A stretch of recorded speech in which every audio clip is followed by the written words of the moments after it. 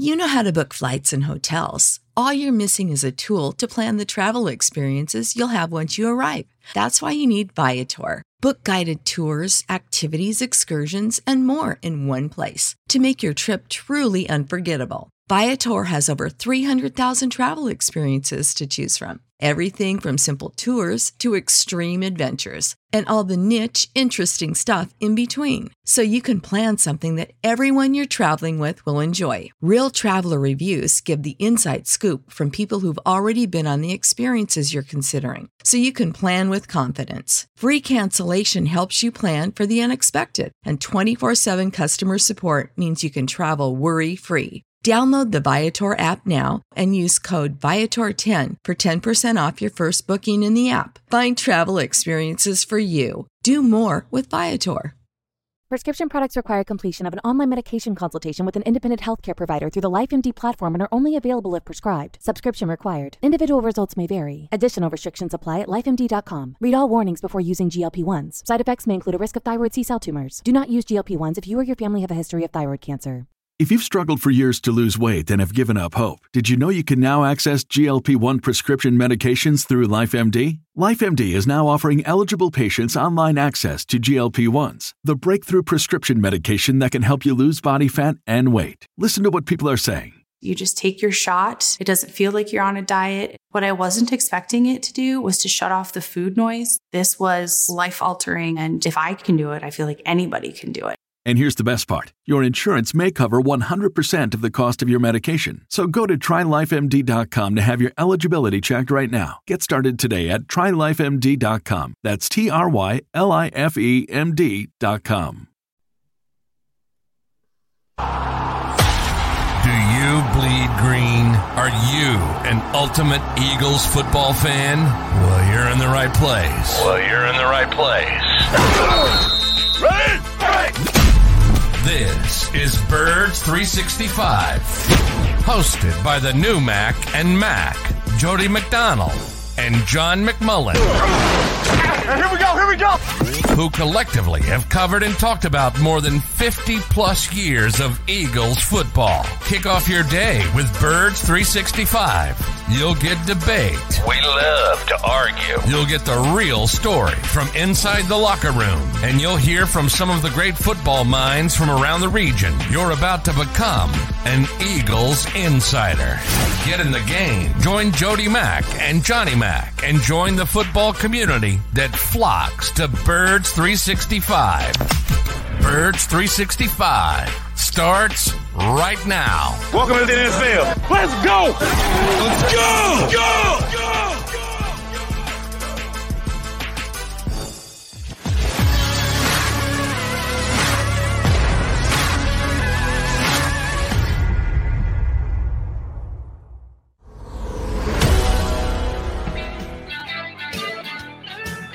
Good morning, Birds fans. It is an OTA Wednesday here on Birds 365. McMullen and McDonald here to hang with you. Johnny Mack, you didn't have to make it across the bridge there. That quick tweet, text, email didn't say, come running. No, join us for yet. our on the grass time, did it? Not yet. Hopefully later in the week, and I hope the Eagles are noticing other teams open up far more than they do. So that's a little criticism right off the bat. Don't get it, but it's where we are in modern sports. I don't see what it hurts, but everything's clandestine, Jody. Everything's CIA-like. Can't let this out. Can't know how people are lining up in 7-on-7s and well, now it's June. And by the way, happy June 1st, everybody, which is an important day in the NFL from a salary cap standpoint. But, I mean, come on. Let open the stuff up. Stop this nonsense. Yeah, but they put out a heck of a hype video yesterday, did they not? I don't know. Yeah, I don't know, Jody, because I don't watch that crap. Because I'm not interested in state-owned media. And that's what the Eagles are. I don't give a flying you-know-what about their stupid hype videos. I'm sorry. I'm angry about this. I know, because you're a hands-on reporting guy. I'm a from afar reporting guy, so I can actually look back. I'm not going to sugarcoat it any more than you do. You are 100% correct. It's state-controlled message when you are the subject that's being covered and you're covering it yourself. Well, then, yeah. Oh, hey, Jalen Hurts looked great in sunglasses. Yeah. Great sunglasses, yeah. Oh, what's his swag rating, Jody? Oh, my God, if I see that again. Stop it. Stop with the nonsense. I'm sorry. It's a pet peeve of mine. Not you. I'm not saying you. Stop it. It's certainly not for you and I, and it's not even for the discerning Eagle fan who really wants to sink his teeth into it and try and be judgmental if they are improving, are they doing what they need to do in their life. No, it's for the rah-rah fans. And there's a lot of fans that are out there like that root for the home team. If they don't win, it's a shame. And they're playing / pandering to them, which I'm okay with. I get it. As long as there is a chance for guys like John McMullen to go in and give us the real deal. Would I like to see a little bit more of it? Of course I would, on an everyday basis. Anytime they have practice, you and all the other great Eagle reporters should be there. As long as you're there for a portion of it, it isn't completely undercover. You just have to take yesterday's dissemination of information for what it was worth. It's Eagles propaganda. Go Birds. Yeah, and I'm glad you used that word. And obviously, when you think about propaganda, you think about governments and far more important issues. And I get, I'm not trying to make out sports to be more than it is, but I do think, and I think it's what we've tried to do with this show, Jody, you and I and everybody who put it together, is bring actual serious Eagles coverage to perhaps the most passionate fan base in the NFL. And I think it is. And I'm happy. I think the vast majority don't want the pandering, but I do agree that there is a significant portion, and I get it all the time. Don't write that, the negative, blah, blah, blah. It's not negative. It's not positive. It's truth. And that's what we're talking about, because, listen, if that's what you want, there's plenty of places to find it. This is probably not the place for you. Look, let's look at cornerback, for instance, all the talk. Oh, we love Zach McPherson. We love Gary Vincent. We love Tay Gallen. And boom, James Bradbury's here and Jimmy Moreland's here, which people forget about. Well, you couldn't have loved him that much.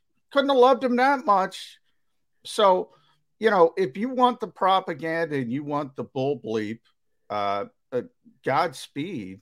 To me, it's no fun. I'll tell you that. And I don't care. And I don't watch the propaganda stuff. So when the Eagles put out their hype videos and people say, did you see how cool that is? No, my answer is always no, because I don't care how cool it is. I don't care. I'm sorry. Yeah, I do watch them and I do enjoy them, but I try and keep them in their proper perspective, that where it's coming from, what the purpose of it is, and you just put it in the box that it deserves to be in. We try and stick with the facts and/or our opinions, and J-Mac's got his and I've got mine, and I will follow the Eagles lead group here by saying, nice workout yesterday. What, 32 minutes, 44 minutes? How long did they actually go, John? Because the Philadelphia Eagles, at least as per what has been laid out, and again, you'll know better. You'll be there. You won't be there every day, but when you're there, you're going to be able to see how long things go. They are working less than any other team in the National Football League. They're certainly working less than the Philadelphia Eagles have ever worked before. They're scheduling 6 OTAs. They could have, as per the CBA, had as many as 13 off OTAs. They've got 6 on the books as of right now. And they are pointing to the fact that last year they were less injured than they have been in the previous season, comping their injuries to their own previous injuries. They weren't the least injured team in the National Football League, but they were in the lesser third. I'm I'm sorry. Maybe I'm just old school. Maybe I'm just old. Practice makes perfect. And the Eagles believe that practicing less is somehow going to make them better for this upcoming season. And the spin is in, and no one can really ever know for sure. There's not even a metric. They're going to spoon feed you the metric of, oh, look, less injuries. Well, okay, maybe you would add more injuries, but maybe actually could have converted more plays and accomplished more if you'd worked more. So there's no clear answer. I can't tell you I know the Eagles would have been better if they practiced more, the same way the Eagles can't tell me or anybody else, oh, that it worked for us because we practiced less. We had less injuries. Yeah, but how do you know you don't make that play? How do you know Jalen Hurts isn't more accurate with his passes if he'd gotten more practice reps last year? You'll never know. Everybody can have their own opinion on this. Yeah. My opinion is the Eagles don't put in enough work. And you're right. And I'm first off, let me say I'm more towards your point of view than the Eagles' point of view. Now, I don't think the Eagles' point of view is we're better because we practice less. I know they don't think that. This is strictly about the cost benefit analysis of health versus at this time of the year, and their thought process of we'll get to week one, which is what really counts, healthier if we do it this way. And look, I think if you go back, they sort of deemed last year, which they had to do because of a couple reasons, the pandemic and a rookie head coach that didn't have a lot of cachet coming in with a lot of uncertainty. So they had to make these deals with the veteran players to get them to come in the offseason, blah, blah, blah. And it worked out well from their perspective. And they said, let's do it again. Let's keep it. Who cares? It's not that important. Let's be healthy. Let's be healthier. Right. But I apologize for interjecting.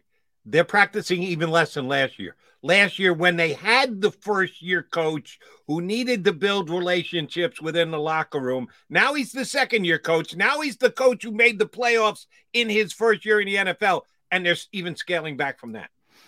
Yeah, and the team drills down to the 7-on-7. So, yeah, they've even scaled back a little bit further. But for the most part, they think what happened last year worked from a health standpoint. And then you sort of have these demarcation lines, right? They look great in week one, and there's certain people that say, hey, we didn't have any effect. We destroyed the Falcons. Yeah, but then you were 2-5 and looked like a disaster. People forget that point. Right. Then the next 6 games, you look like an abject, not ready completely. People were talking about firing Nick Sirianni. That's how bad it got. They didn't look prepared. They were penalized. Remember the penalties? Everybody, they're not prepared. They're not structured. They don't all that kind of stuff. And then they make the run, which a lot of people could correctly argue was more tied towards the bad schedule than anything else. They took advantage. Look, it's not their fault, but they took advantage of the soft part of their schedule, and they deserve credit for that. But they didn't beat any good teams, is what I'm trying to say. So you can look at it in a bunch of different ways. But I don't think they think they're more prepared, that they have found a sort of cheat code to make them more prepared than teams. In fact, I think they know they're less prepared. And that's the cost benefit of we don't care because you can't prepare enough anyway versus health. I think that's their decision. And that's the debate that goes on inside the NovaCare complex. Right. You put it on the scale and the balance goes one way or the other. Which is better? More healthy because you practice less. Nobody's saying practicing less makes you better on the field. You don't believe that. I don't believe that. Neither of us believe the Eagles believe that. But they think that being healthy because you're taking less chances outweighs the potential of being a more well-versed team going into the beginning of the season, throughout the season. None of us can really see the scales. We don't really know. I would tip toward practice makes perfect, but the Eagles tip toward health is and overachieving factor. We shall see. And John, we'll get a chance to see how many minutes you think you're going to get when you get in there, either tomorrow or Friday. I believe, and again, it's not official, I believe we're going to get to watch the entire OTA. And, the Eagles, again, everything is spin with this organization. They have, evidently, they have different phases of practices. There's even amongst the short practices, they have different phases. So let's use ABC as an example. And if C is the hardcore, and I'm being facetious, the big 90-minute practice, they're trying to hold off to give us a look at that one, the long practice, so we can get the biggest look at the team. But here's what my issue is. In training camp, by policy, they have to open up the entire practice to the media through a certain period. That's an NFL policy. So there's nothing NFL teams can do about it. They'd love to change it, but they haven't been able to change it yet. Then as you get into regular season mode, which is typically at the end of training camp, but there are a couple contingencies like joint practices. You have to open up joint practices. So when the Eagles practice against the Browns and the Dolphins, they have to be open to the media. But when you get into regular season mode, we're only allowed to watch the first 10, 15 minutes of practice, sometimes 20 if it's a long practice, basically stretching and individual drills. That's what the Eagles should do. On Tuesday, yesterday, it's Wednesday. I'm all mixed up because it's Memorial Day week, so excuse me. So yesterday was Tuesday, correct, Jody? They should have opened up 15, 20 minutes and said, all right, that's it. And the same thing today, every single day. They don't have one today, but Thursday and Friday, every single day, they should have something open to the media, but they don't want to, and they don't have to. And this is the way they've gone about it. And you can go on Twitter and see other teams. They go about it a different way. Eagles, closed circuit to everyone down there. They open stuff up. And look, you guys are nuts to not want this stuff open and to not let the most passionate fan base in the world, certainly in this city. Maybe I'm being a little a little bit of hyperbole there, but certainly in this city, the most passionate fan base, and they're doing a disservice to them. Bottom line. Let me try one more time because one of our streamers here, Slasher, checked in and said, practicing less does keep you healthier. Like it's not rocket science, Jody. All right, let me try and explain this again. If you practice less, you will stay healthier. But you have to weigh that against if you practice less, you might not be able to perform and go out and do it on a game day and be in sync with your fellow teammates. Those two things weigh against each other. Every single team I've ever played for, I've ever covered, has said that practice makes them better.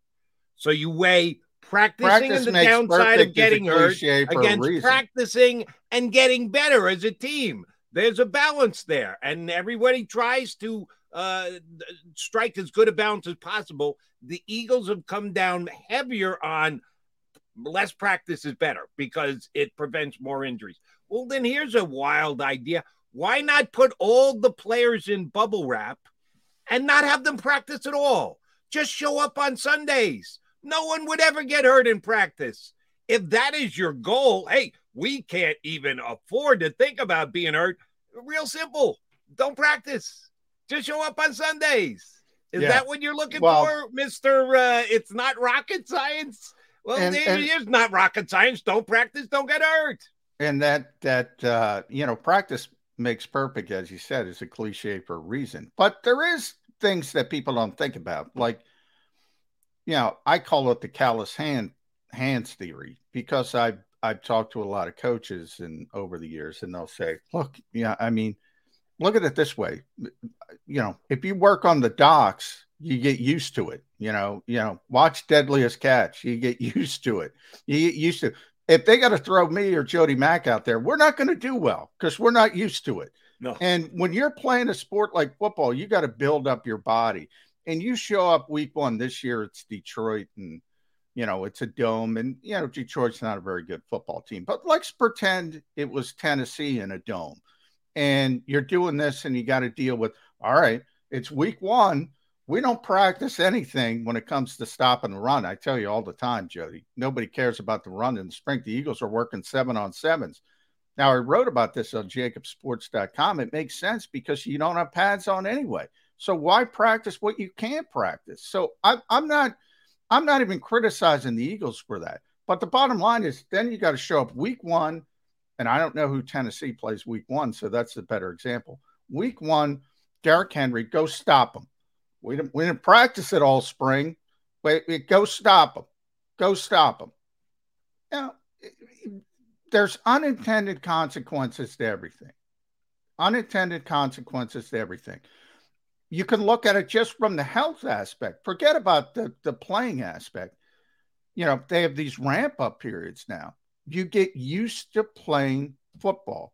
If you're not playing football, and you go out there and you don't have that callus towards football, you might pull your hamstring.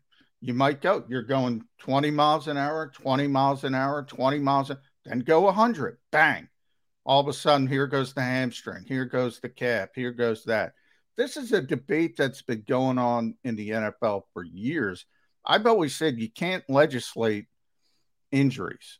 Josh Sweat, I mean, he missed the playoff game and he almost died because he had internal bleeding. Nobody could legislate that.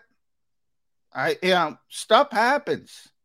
If you got a direct line to your God, whoever your God is, and I'm talking to the listeners, okay, if because I don't know who's getting hurt, when they're getting hurt, and you could try to play God, it's not, there's nothing you can do. If a guy's getting hurt, he's going to get hurt. Unless you put him in bubble wrap, which I think some Eagle fans would might even get hurt in bubble wrap. Then you're guaranteed not to get hurt. Well, you might not be able to actually execute plays and tackle guys and win games on Sunday, but damn, we're healthy. Yeah. And by the way, we're going to have Mike Gill. He's going to be a couple minutes late, so we got to get the break anyway. But he'll be on. We'll get to talk to him about this. See, now shame on Mike Gill. Is he looking to practice less? Yeah, is that maybe his voice? Maybe that 2 minutes is going to help his voice. He's going to be a couple minutes late because he's got to talk all day. So something tells me when Gill does arrive, he will be in full throat. That's usually not a problem for Mike Gill. He will be loud and he will be opinionated. We always like talking to him. So Mike Gill from down the shore, ESPN down the shore, will join us. Hopefully, stay right here. Find out if that's the case or if he, like the Eagles, is not ready to practice. I'm Birds 365. Go for the pulls and the pools. Go for the oohs and the ahs. Go for the bubbles and the bubbly. Go for the story and the stories. Go for the win. Go to Ocean Casino Resort. Book your trip at theoceanac.com.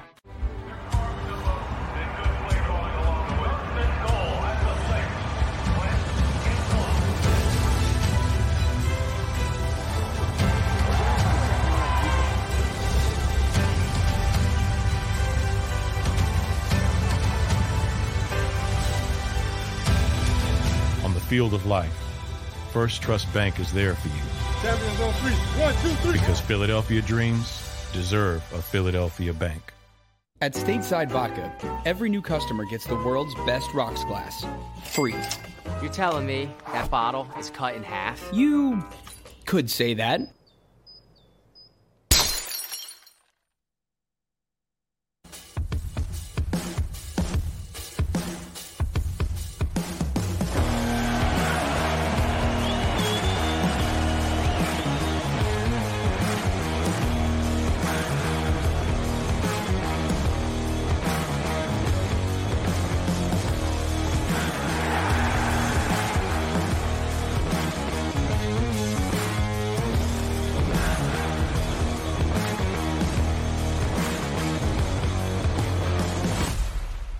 At Action News, we cherish every moment, and it's our profound responsibility to bring you closer to your world. Never miss a moment. Trust the people at Action News. All right, did you know I was the Mommy Slam Dunk Champion? Really? Yes, really, don't sound so surprised. Let's see it. Oh, you're ready. All right, here we go. Let's hear the crowd. So go to right, go to left, fake 'em out. Mama, go up, up, up. She did it. Again? You can't avoid gravity, but United Healthcare can help you avoid financial surprises by helping you compare costs and doctor quality ratings. United Healthcare. Uh-huh. Go for the midnight dares. Go for the game. Go for the hits. Go for the fans. Go for the win. Go to Ocean Casino Resort. Book your trip at theoceanac.com.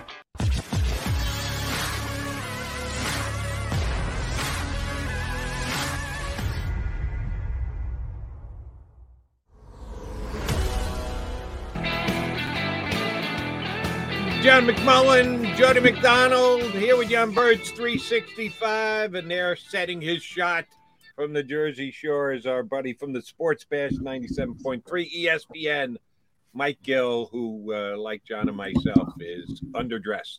And that's the way we like it. Yesterday, I swore that our buddy from NJ.com had on a tie. Yeah, no, Gill doesn't wear ties. That's why we like him. Hello, Mike Gill. No. Yeah, no tie for me. You don't need a tie at the beach, Mike. I specifically got into this field to not have to get dressed. I actually just texted John. I don't know if you got it, that I thought I might be 2 minutes late because I was taking a walk on the beach this morning and I wasn't sure I was going to get back in time, but I'm here. There we go. Love it. Now, we were talking before you came on, Mike, about the Eagles and their scaled back OTAs. And we were joking that maybe you needed that extra 2 minutes to rest your voice because you got to talk all day. So, it's the cost benefit analysis. You only got so many minutes to talk per day. Are you trying to stay healthy with that 2 minutes of rest? Well, all the yelling I have to do about the Phillies later on today, I can talk calmly about the Eagles. They seem to be doing everything right? Yeah, they've had a good offseason. I'm a little bit upset about, and this doesn't matter. This is more inside baseball, and the fact that they haven't opened OTAs, and they're not going to open them probably until Friday to the media. I don't like it. I think they're doing a disservice to the fan base when they do stuff like that.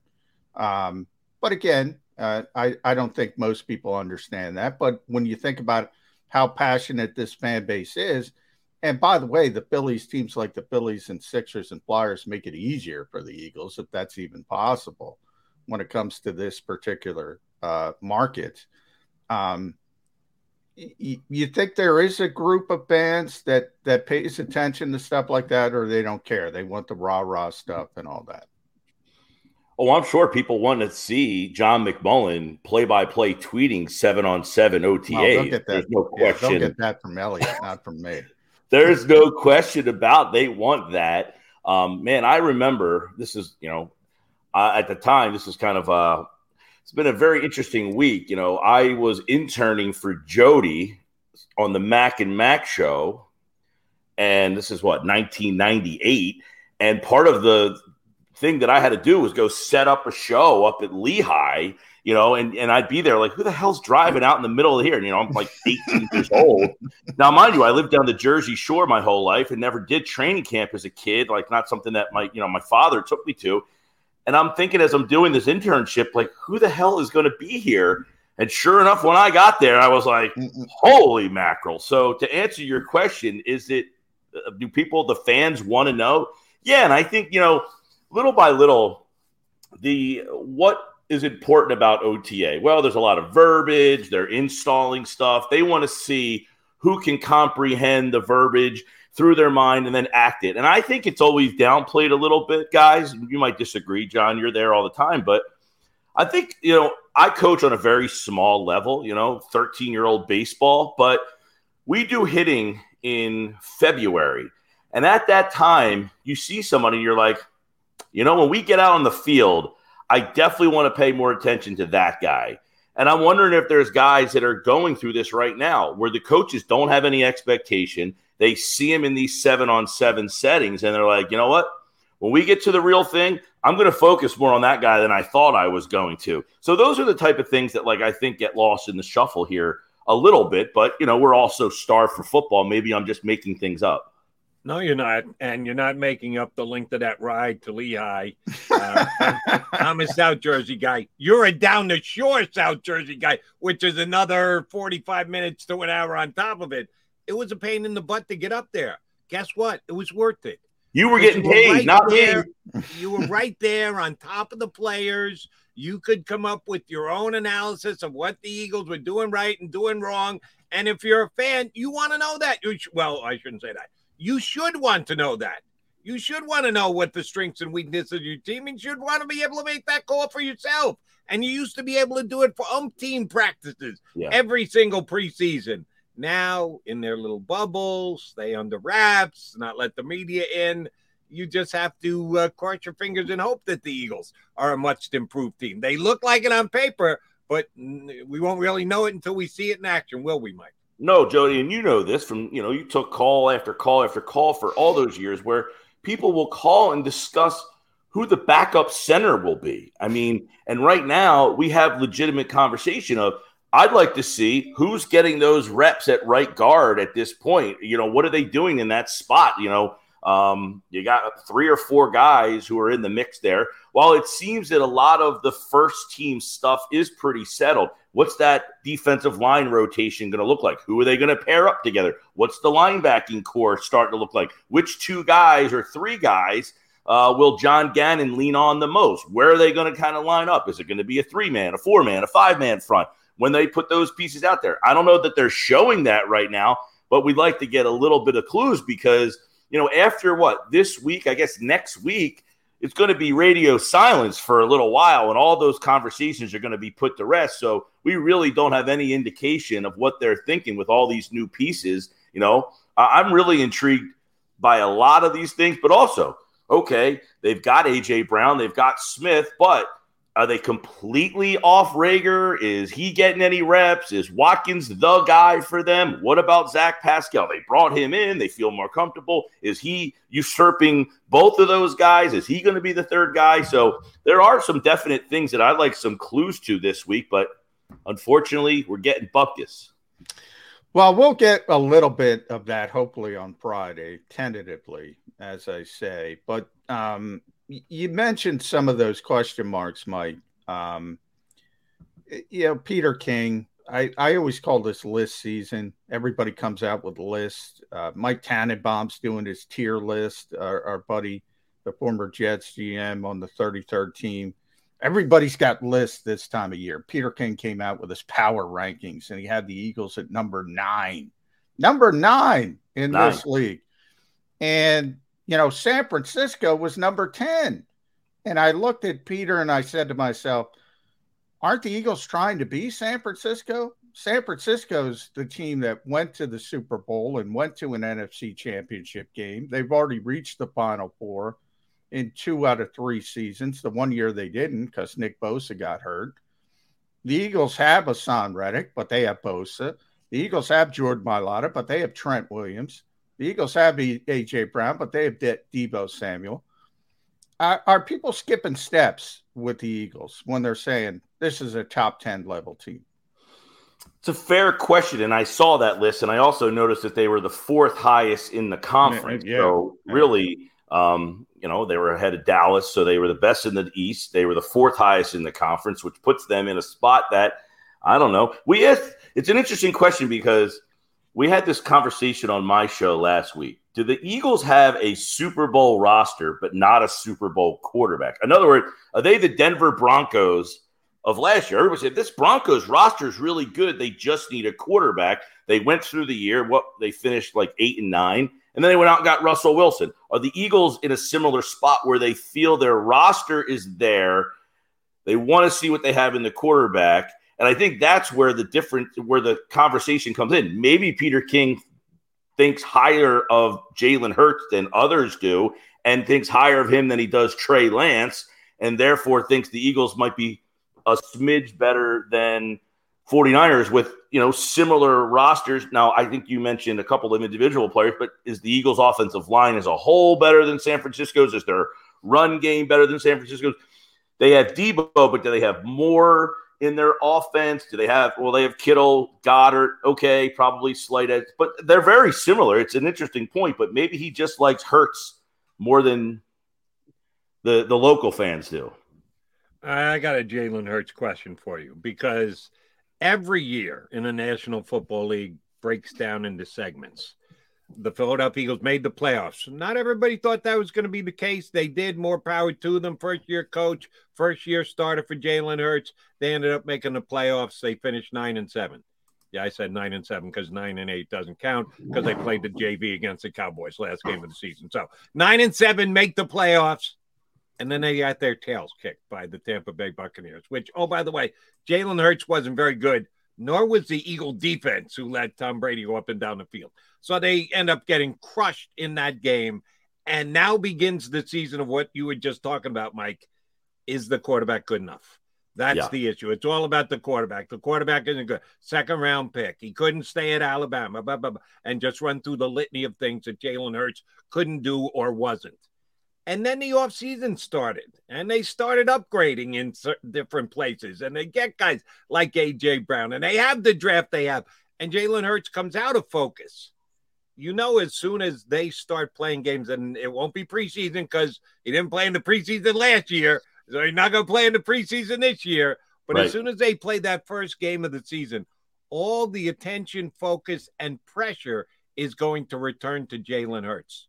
How does that play with the Eagles this year? Yeah, and I think another thing that we should be added to the game against Tampa was they didn't run the ball very well against them either. They had been running the ball pretty much exclusively against everybody. Well, when they saw a defense like Tampa, they didn't do a very good job of that either. So are they going to lean on the run? Somebody brought up an interesting point about, are they going to have a similar offense where they do feature the run, but just take more shots because they have more weapons? But you're right. It's like what's going on with the Phillies right now. Everybody wants to find someone to blame.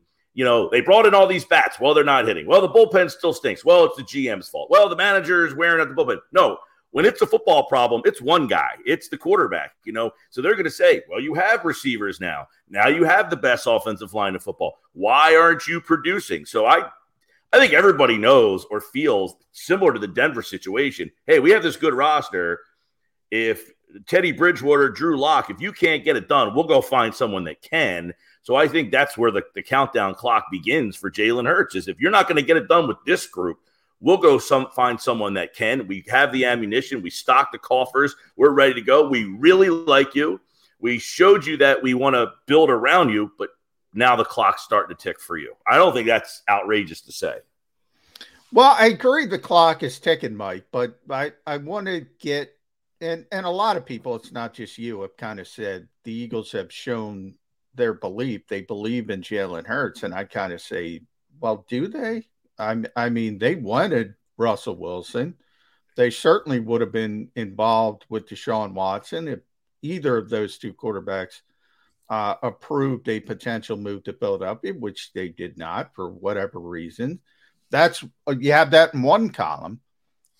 However, I will say in the other column, the Eagles didn't seem interested in any Jimmy Garoppolo-like upgrades or Baker Mayfield-like upgrades or Sam Darnold, whomever, quarterbacks that are probably available. And you can argue would be a slight upgrade, certainly with Garoppolo and Baker Mayfield, if the former is healthy. You could make an argument those guys have proven themselves more, and the Eagles said, nah, we're not interested in that. So I see both sides of it, but where are you personally? Do they believe in Jalen Hurts?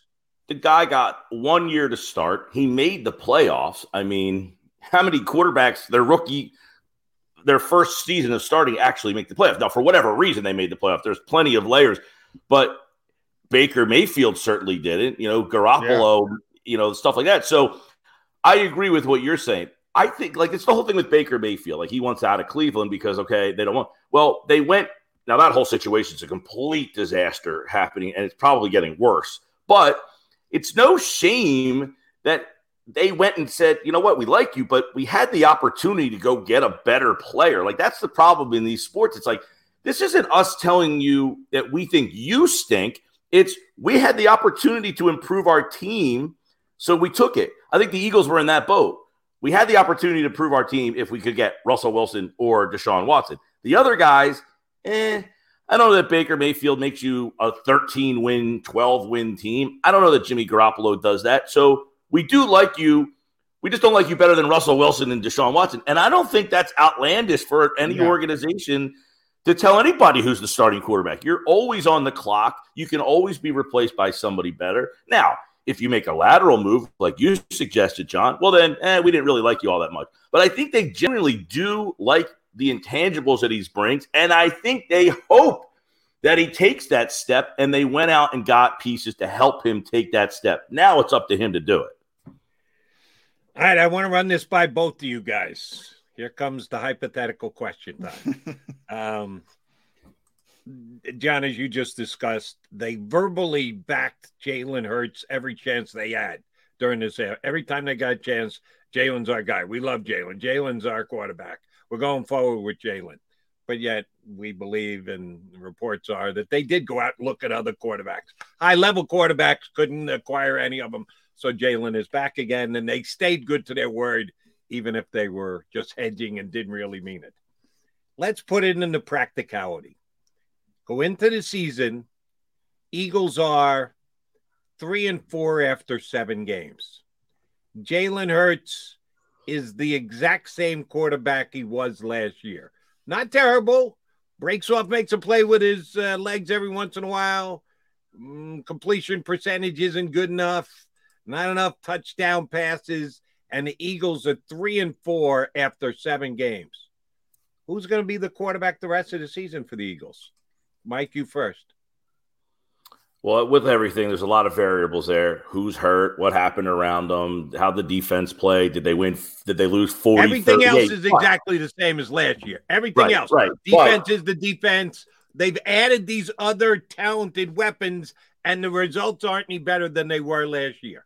I think Hurts is the quarterback regardless. I don't see a situation where they're going to turn this team over to Gardner Minshew and say, hey, this guy's struggling. I think it's, hey, because unless he's just wildly inaccurate, like Wentz was, that one year where you're just like, what is going on here? I think they probably stick with Hurts to the end. And if it doesn't work, they move him in the offseason. And I don't think there's any situation where they think Gardner Minshew is the starting quarterback for this year's team or anywhere in the future. I think they view him as a top flight, valuable backup, which the only reason Hurts is here in the first place is because they value that spot so much. Yeah. Now, the correct answer, Mike, is, of course, they would trade Gardner Minshew for Nick Foles, who would come in and save the season. That is the correct answer. But no, Jalen Hurts, the real answer is Jalen Hurts would be the starting quarterback for this team the entire year if he's healthy. And if he's the same quarterback, Jody, or if he regresses, Mike, then they're moving on in next offseason. But by the way, if he's the same quarterback as he was last year, they're probably going to make the playoffs. Yeah.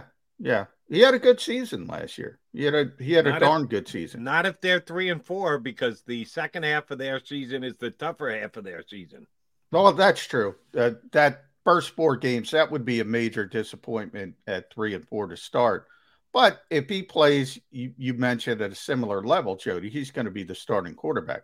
They're not going to bench him for Gardner Minshew if that's where we're going. They don't see Gardner Minshew as a starting quarterback. But John, how much do you think that ankle injury prevented his, the last 4 games? He clearly wasn't the same guy running. So how much did that factor? Like he kind of flatlined, it seemed. I mean, this guy had 3,200 yards. He had 700 yards rushing. I'm doing this off the top of my head, but I mean, he had like 25. He accounted for like 25 touchdowns and only turned the ball over less than 10 times. I mean, Yeah. For the first year of being the guy, those are some numbers if you can improve on. I hate to go back to a conversation that you guys brought up to me a while back, but you might have to consider paying that guy $30 million. Yeah. Well, that's what I was bringing. It's probably more than $30 million now, Mike. It keeps going up and up and up. But, yeah, one of my pet peeves is we talk about not just Jalen Hurts, but anybody who has that play style is ultimately going to get hurt. They're not going to have the longevity. If you're hoping to play in your 40s like Tom Brady or Drew Brees, it's not going to happen if you play that style of football. And they say Jalen didn't get hurt. Yeah, he did. Yeah, he just played through it, and he had surgery, and he wasn't the same player. Yeah, and it affected him. It affected him immensely. And ironically, he got hurt in the pocket. But nonetheless, anytime you get banged up and you're playing through it, and it's a wonderful thing. But I asked Baker Mayfield about that because he played through a serious injury, and everybody whatted on him because he didn't look like the same player. Same thing with Jalen Hurts. You've not only got to be on the field, you got to be playing in an optimum level. I think one of the silver linings to that injury the Eagles were hoping was that it would force him to stay in the pocket, obviously, which it did, and he would start to improve that part of his game. I don't know if that necessarily happened, but maybe it did long term. Maybe he learned a little bit about himself. Oh, wait, 26. He ran for 10 touchdowns. Mike, here's the problem with your theory.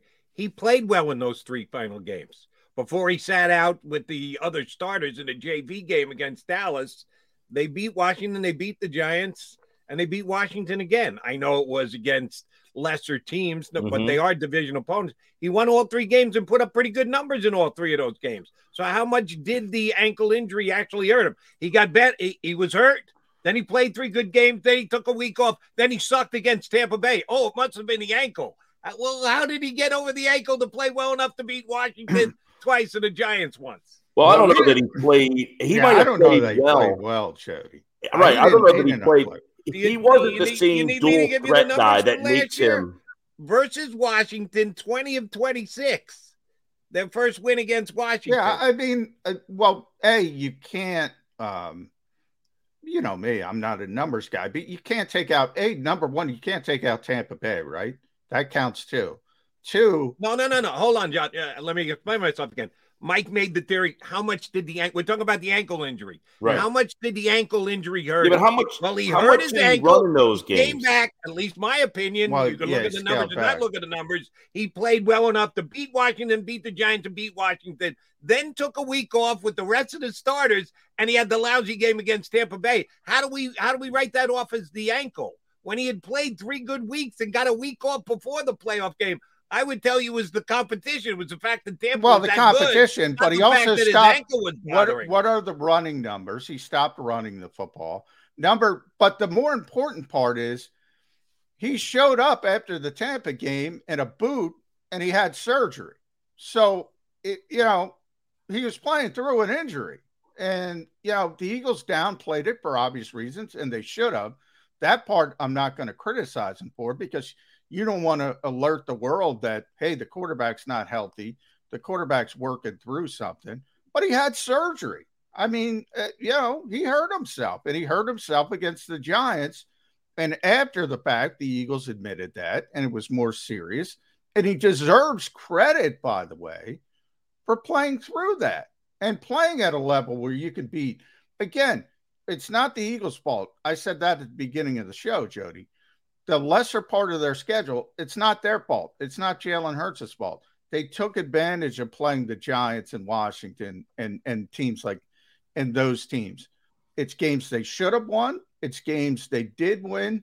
Jalen Hurts deserves credit for winning those games and fighting through those injuries, but he was injured. There's no doubt about that. Which, by the way, a team like the Colts, they didn't win a game they were supposed to win against Jacksonville, and it cost them for making the playoffs. And I would also add, like Jalen Hurts, I think that's an interesting point that you bring up, Jody, is that he did play well in those games, and that was without a key part of his game. which is the dual threat runner. He ran for almost 800 yards and 10 touchdowns. That's a pretty big part of his game that he really didn't rely on to win those games. So if anything, is that a positive to go into the season is, hey, he won some games without that part of his game being a factor. Yeah, and look, we know where the Giants and the what were they called last year? The Washington football team. Yeah, we know where they were at that point of the season. They weren't good opponents, but the Eagles deserve credit for taking care of business, and that's why everybody went into the playoffs so hyped. And then it was like, oh, you're like 10 minutes in the game. This is different. It's not going to be that way against Tampa Bay. And it wasn't that way against Tampa Bay. And, the key to the Eagles this year is they want improvement from that, right? So you have an easy schedule on paper, at least. You made the playoffs last year. You've added A.J. Brown. You've added Jordan Davis, Hassan Reddick, James Bradbury, Nakobe Dean, Kaiser White. This should be a better football team, right? So if it's not, who's going to get the blame? Well, it's going to be Jalen Hurts, number one, then maybe Jonathan Gannon, number two. Yeah. And interestingly, Nick Sirianni's number three. That's my next question, Mike. You think Nick's skating under the radar a little bit? Everybody's like, Nick's fine. We're worried about Jalen Hurts and Jonathan Gannon. Oh, that's a good question. It's funny because I was going to chime in and say, usually it's Roseman. Everybody likes to blame him, but how can you praise him and then in the same season say it's always Roseman's fault? I mean, so is he absolved of any blame this season? I would think he is. People think the roster, Peter King's got him top 10, right? A couple of years ago when they went out and got Darius Slay and, they were going for it. I mean, people liked what they did then, and then it turned into a disaster. They had injuries all over the place, and it was, Roseman's the worst. He's got to be fired. But it's interesting that he didn't make your list of three guys because he's the default guy. Yeah, I don't even think about Howie. Right, it's funny. Yeah. But think about that. So Sirianni, you're right. I don't hear much like, do we like this guy? Do we not like this guy? Do we think he did a good job? Somebody asked me, like, does he need to do a better job of making adjustments? And I thought they threw the ball more than anybody in the league almost last year, and then they ran the ball more. Isn't that an adjustment right there, realizing I don't have the horses? So I feel like even if the front office was saying, you got to throw the ball, he at least showed, I don't care, I'm going to run the ball if I have to. So that makes me feel like he's got some voice in there. But where would he be on the pantheon of I would say that if the team is struggling and they're failing, he would have to be a part of that, right? Yeah. And John Gannon, by the way, John Gannon, by the way, Les Bowen asked him a question I thought was very interesting. He said, well, you got all these new pieces, and maybe you'll now call defenses that you couldn't do last year. Nah, I think I can do. I was like, you had an out here to say, yeah, you're right. We didn't have the personnel. We tried. It didn't really work. We hope to have, but so John Gannon would almost have to be on this list as well because the defense was so criticized last year. He's got all these new pieces that are seemingly what he wants. And I would think if the defense struggles, he's got to be at the top of that list. Which gets me back to my hypothetical question of earlier. You guys both made it sound like 0% chance. I'm not going to put it at 0. Nick Sirianni did show last year. Then when things are going bad, he's not only willing to change, he's willing to change drastically. Go to a run-dominated offense when for the first however many weeks they were one of the most pass-happy teams in the National Football League. We got to do what we got to do to win games. And if that means Gardner Minshew under center, now it has to be a very specialized situation. The percentage chance of this happening is minimal. It's not 0. If Hurts is not playing well and they're right there as a 500 team, not with an easy schedule, at least it looks on paper, to start the season, I'm telling you, there's a possibility that they go Gardner to the rescue. I would be pretty surprised, but okay, I won't give it 0. I'll go up to like 9. 9%? I'll take 10. Get it up to 10, and you and I can be together, Gil. I'm gonna go 2%. because I always like to leave the door slightly ajar. I do not think the Eagles think Gardner Minshew is a top-tier starting quarterback. I think they think he's a very good backup, and I agree with them. I think he's a very good backup. I think he's a top 5 backup, but I don't want him starting for a long term, and I think the Eagles kind of understand that. And that's why when Gardner, beat the Jets, and by the way, he was pretty stinking good against the Jets, but as Jody will point out, as a Jets fan, and he can do it. That's just the Jets. He walked in, and God bless him, Gardner Minshew, because he got confidence in himself, walked into Nick Sirianni's office and said, "Hey, what do I got to do to win this job?" And Nick said, "Hey, slow down, buddy. We're not starting you." And by the way, it's rare that a coach will do that. They try to protect their players. You just mentioned Jonathan Gannon. When Les asked him that question, Jonathan Gannon was protecting his players from last year. Yeah, he's going to do a bunch of different stuff because he's got a whole bunch of horses. Nick was like, "Yeah, not even thinking about it." I don't think. Remember, and I bring up the Baker Mayfields again, Mike, in the Jimmy Garoppolo's. They don't think they're better options than Jalen Hurts. They're certainly not going to wake up one day and say, "Hey, maybe we got to go Gardner Minshew." That's where I am.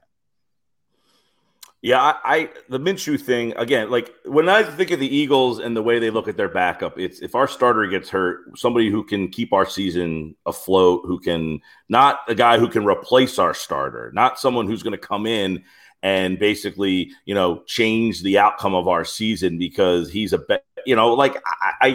I know everybody likes the backup quarterback, and he's a likable guy. He's got the bomber jacket, the Fu Manchu. He's smoking. He's hugging his dad. It's a great guy to get around. But I think if you're turning to that, you're in desperate times. 9%. 9%. There's Boston strong. There's Philly strong. There's Carson McMullen strong. Yeah. And then there's Carson strong. And if he comes in and he can spin it better than anybody else, in the 42-minute workout sessions the Eagles are going to have this offseason, just remember that name. And that's why people need to be there this week to see what that kid looks like. Right? Exactly. I want to see what that knee looks like. I want to see what that arm strength, how that ball comes out of his hand a little differently than the other guys. All right. At Mike Gill Show on Twitter, host of the Sports Bash every day, Monday through Friday, 2 to 6 on 97.3. ESPN down the shore. Mike Gill, I can't let you leave. Your buddy, Bill Brooks, AEW World Heavyweight Champion. Did you get a text? Did you text him? Did you say congratulations, CM Punk? No, you know what? I got to be honest, man. I have not really watched a lot of either in a while. Now, I did know that he was in the main event, but that was on like this night of Game 7. Yeah, so it was Game 7. Yeah, I missed all that. Didn't work out. Yeah. No, I actually there was something that came across. I meant to text him the other day, and I kind of got lost in the sauce. His name came up. He's big time now. He's the world champ. He's not going to answer your text now. He does. He has gotten back to me in why he's been. When I last texted him was when he was in that whole thing with Eddie Kingston. I was asking him like, "What's your beef with this dude, man?" It was like this, like legit. Yeah, he shouldn't. CM Punk shouldn't be reaching out to you. He should be reaching out to McMullen because McMullen talked the belt off Hangman Adam Page. Yes, he's been calling him not up to championship standards for months. I saw you getting in on. I guess this MJF thing is like he's trying to pull like a Brian. That's a big deal. Yeah, he's trying to work everybody. I want to have the time to get back into it. I just don't have the time. Yeah, I hear you. I think I'm still trying to get the wrestling podcast off the ground. I think they're putting on better shows than the WWE these days. I'm surprised that Johnny Mac hasn't come along. He's still pretty tough on his buddy, Mr. Khan. I think their shows have been pretty damn good. Hey, it's fun. You said the wrestling podcast. That I have time for. I actually just started a new podcast. I record it on Wednesdays. It drops on Thursdays. It's called The Announcer Schedules. We talk about the announcer announcers and all the different announcers who are doing all the different games and yada, yada, yada. So we have all these announcers who follow us now, and they actually are looking to try to get on the podcast. I should do the wrestling podcast and see if that gains any traction. I said I don't have any time, but I'm willing to take on more projects. All right. Well, we'll get it because I can get Tony Khan on the show. That'll be a big. I could get CM Punk on the show. There we go. Very good. I get Bruno Sammartino on, but he's no longer with us. Mike Gill, always a pleasure, buddy. Appreciate you coming on. Thanks. And next time you don't have to wear a tie either. No, I had to let my hair dry a little bit before I put my hat on, so my hair sets nice for the day. You guys should try it. Never mind. Very good. All right, Mike. Well Gill, done. Thank you very much. The Sports Bash down at your Mike Gill here with us on Birds 365. All right, Jody Mack, Johnny Mack coming back. We've got Zach Berman of The Athletics going to join us next hour. So there's no reason for you to not stream right here on Birds 365. Go for the polls and the pools. Go for the oohs and the ahs. Go for the bubbles and the bubbly. Go for the story and the stories. Go for the win. Go to Ocean Casino Resort. Book your trip at theoceanac.com.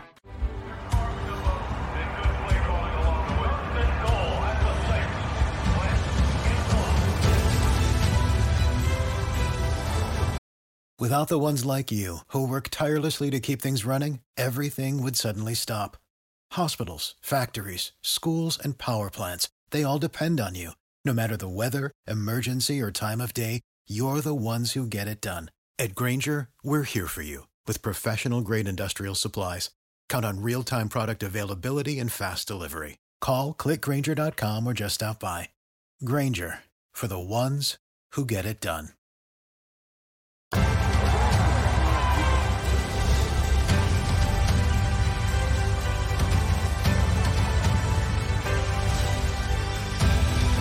On the field of life, First Trust Bank is there for you. Champions on three. 1, 2, 3. Because Philadelphia dreams deserve a Philadelphia bank. At Stateside Vodka, every new customer gets the world's best rocks glass, free. You're telling me that bottle is cut in half? You could say that.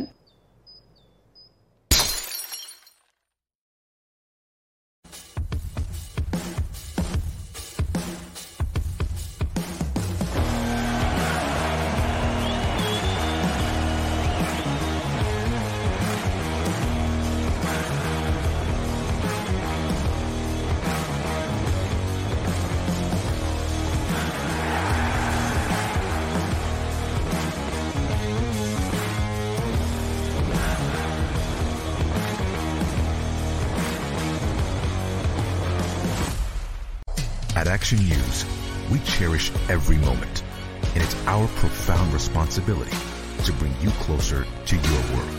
Never miss a moment. Trust the people at Action News. All right, did you know I was the Mommy Slam Dunk Champion? Really? Yes, really, don't sound so surprised. Let's see it. Oh, you're ready. All right, here we go. Let's hear the crowd. So go to right, go to left, fake 'em out. Mama, go up, mama! She did it. Again? You can't avoid gravity, but United Healthcare can help you avoid financial surprises by helping you compare costs and doctor quality ratings. United Healthcare. Uh-huh. Go for the midnight dares. Go for the game. Go for the hits. Go for the fans. Go for the win. Go to Ocean Casino Resort. Book your trip at theoceanac.com.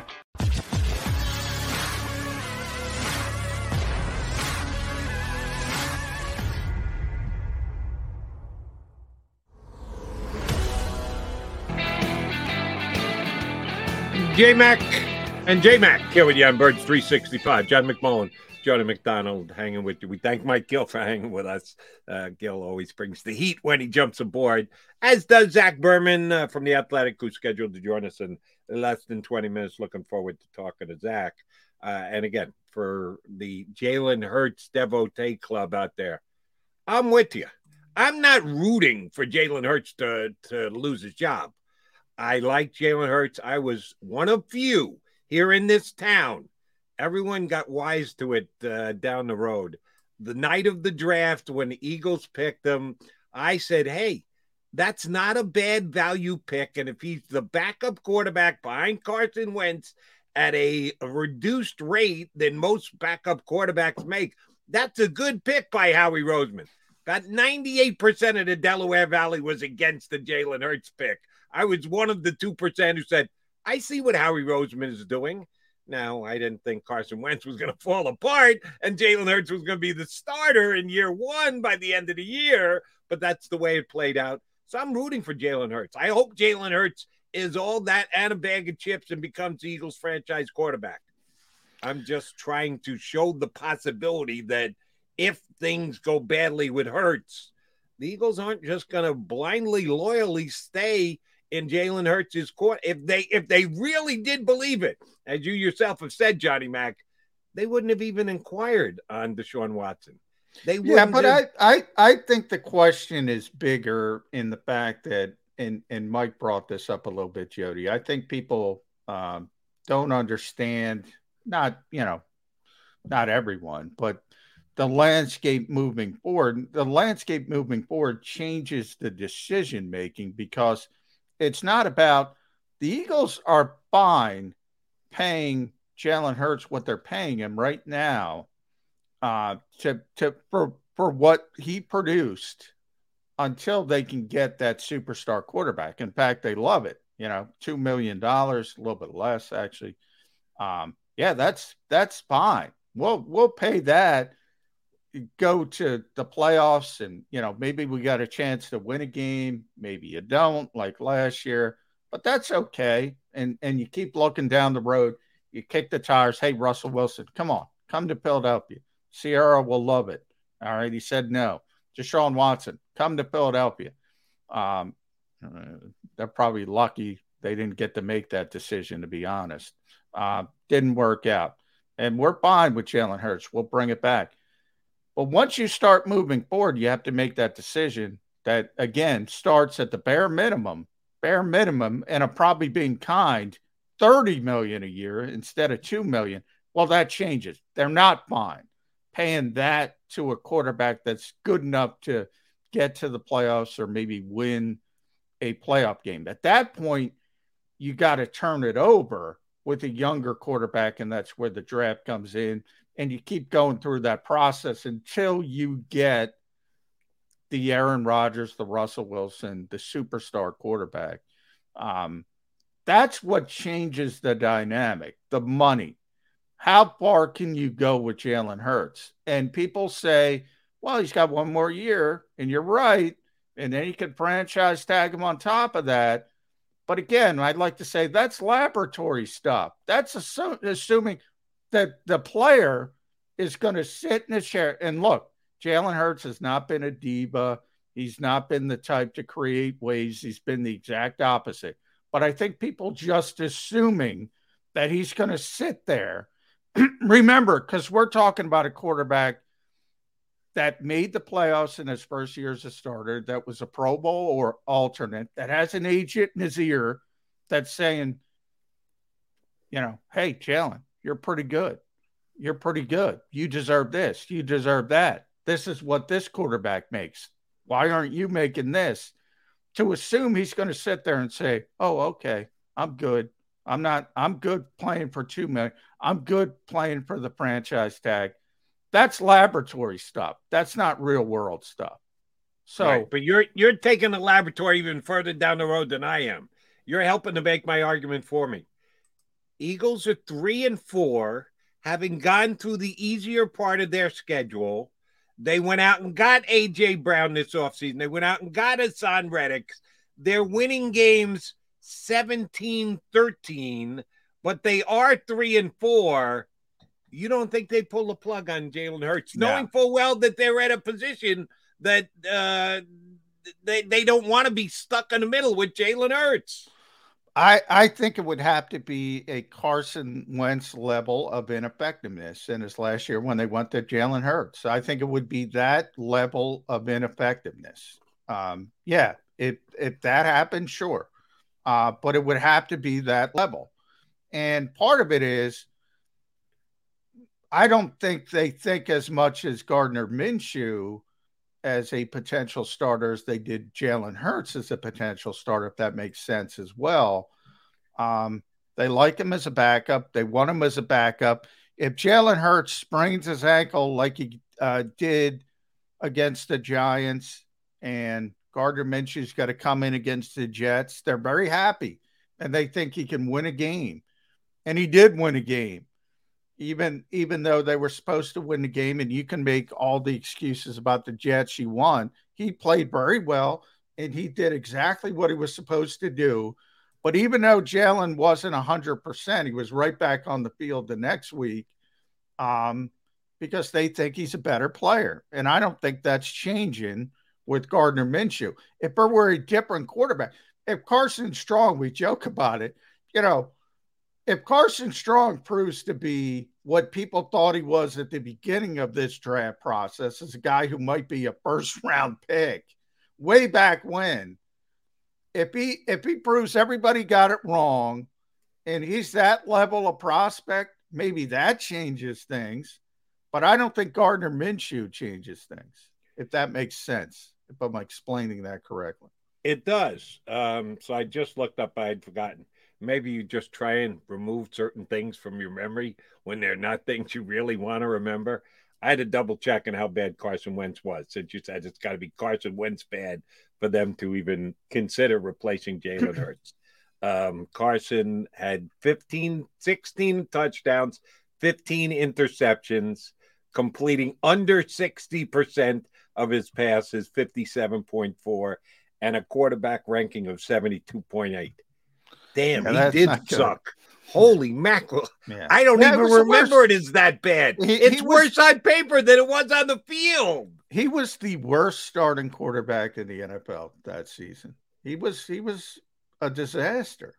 And I still can't explain it to this day. Attitude about it. He was so put off that he was replaced. What the hell? You were the worst. John McMullen just said it. You were the worst quarterback in the league. The team's got every right to say, hey, cop a squad, Carson. And by the way, they went with him probably longer than they should have. They still deferred to him because of what he did for the organization previously, before they finally pulled the plug. And, Doug didn't want to pull the plug. He felt he had to. Which, by the way, Trevor Lawrence singing the praises. I guess they're putting in some work down here in Jacksonville, but we might not putting as much work here in Philadelphia. But I bet you the media's there. And by the way, I don't know if I can get Tony Khan. The media in Jacksonville. What is that? 2 guys? Yeah. Well, one. Mike K's gone. A lot of Mike K. I'd like to get my Mike K references in. Mike used to cover the Jaguars. It's been a while since he did, and I'm not sure that anybody does anymore. But that's okay for Doug because he can fly under the radar this year. Except they are coming in here to Philadelphia week number 4. So, yeah, the attention will be ratcheted back up on Doug Peterson. But apparently so far all is kumbaya with he and Trevor Lawrence. And I think he will elevate Trevor Lawrence's game because Trevor Lawrence, to me, was a big-time disappointment. Speaking of disappointment, Johnny Mac, we've been saying this for 2 weeks running now. 'Tis the season to have lists. And you and I both are fans of Pro Football Focus. Sometimes their rankings and lists and numbers perplex me because I believe I know what I see when I watch teams play, I watch players play.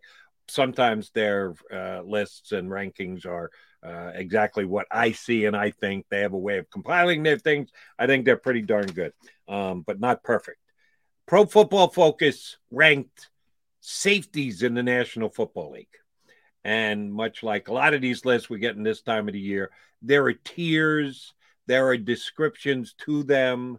In case you didn't see it, Pro Football Focus's safety rankings. They have 13 guys that they call free safeties. And I think we all understand what that means. not guys who are expected to come up and stop the run. You got to eventually, but one guy is more dedicated to closer to the line of scrimmage, quote unquote, in the box. The free is the guy who moves around more. It's got a chance more often to pick off a pass. So they ranked 13 free safeties.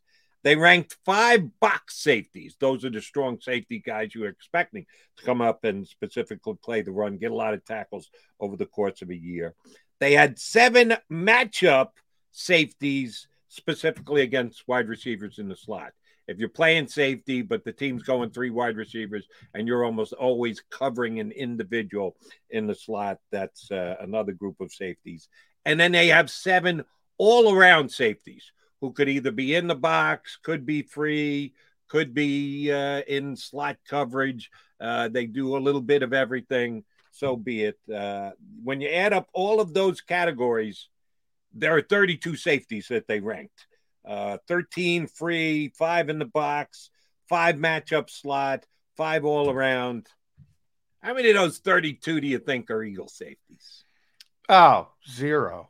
I haven't seen it, but I'm pretty confident it's going to be a big 0. That would be correct. Neither Anthony Harris and or Epsy made the top 32 safeties. Yeah, nor should they. I mean, nor should. I think Marcus Epps has some potential to be, and he would be in that, from what you were describing, and I haven't seen the list, but he would be in the coverage free safety tier.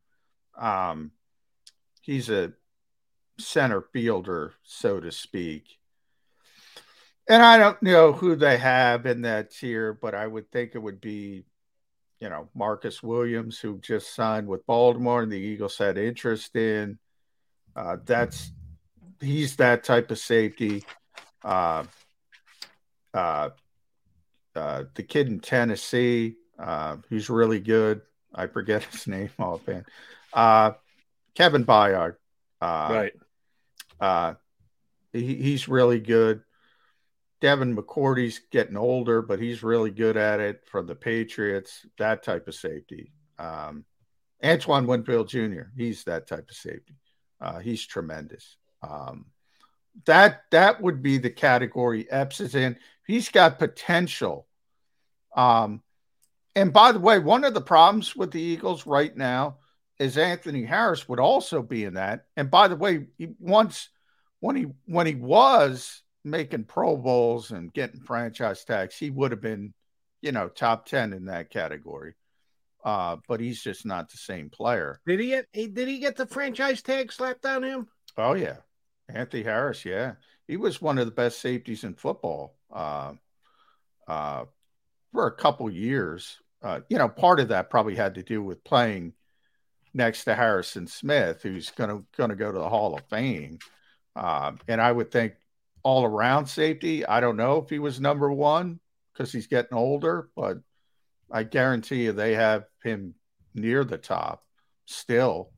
So I don't know how much of it was him playing next to Harrison Smith, but he was really good for a couple years, and he got the franchise tag. Yeah. And now he's paying for $2.5 million. Yeah, I remember him being good, not to the level of franchise tag good at safety. I'm taking you at your word there, but I'll give you the guys they had ranked.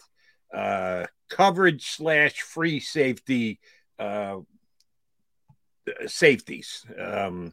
Byard, who you mentioned, Antonio Winfield, Marcus Williams, Jesse Bates, Justin Simmons, Quandre Diggs. Yeah, I should have mentioned Justin Simmons. Yeah, he's really good.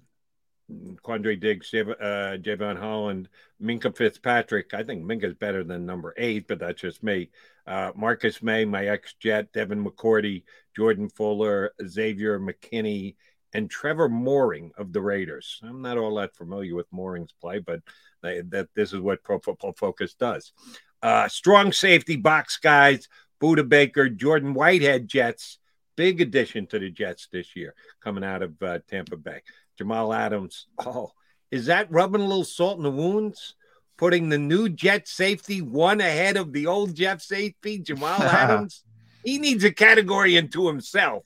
There's the free safety, there's the box safety, there's the matchup against the slot safety, and then there's the rush to quarterback safety. Jamal Adams is the best in the National Football League at that. I don't know if he could cover Johnny Mack, but he can actually get to the quarterback.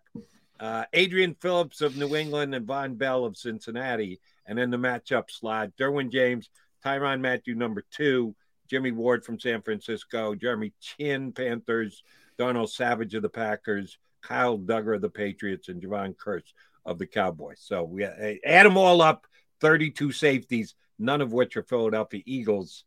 Is that a position at Howie Where the Roseman? hell, can I ask where the hell Smith was and the Buffalo guys? And they're not in any of the rankings? Not seeing any Bills safeties. All around tier, Amos, Harrison Smith, second Vikings, Micah Hyde, Bills, Jordan Poyer. So they were in the all around. Oh, well, yeah, that's the most combination. That's the most important sticking part all around. Yeah, those guys should be top 5, and they did have them top 5. But there are some, those are some weird rankings. I don't agree with their categories. Like, to me, like, all around, to me, is the best safeties. And you got to put guys like Simmons and Winfield in that group as well. There are certain guys, I've said that from the start about Marcus Williams. Like, he's a strict center fielder. And Jamal Adams, that's a strict box safety, as you mentioned, Jody. There are guys who are very, specific to what they can do. Right. Whereas guys like Smith and Amos had a really good year. Probably hasn't done it as long. Well, definitely hasn't done it as long, but he's a good player. And both of those Buffalo safeties have been really good now for a number of years. To me, that's more important. The guys who could do everything. And those are kind of weird categories. Added value. Well, I understand the way they did it.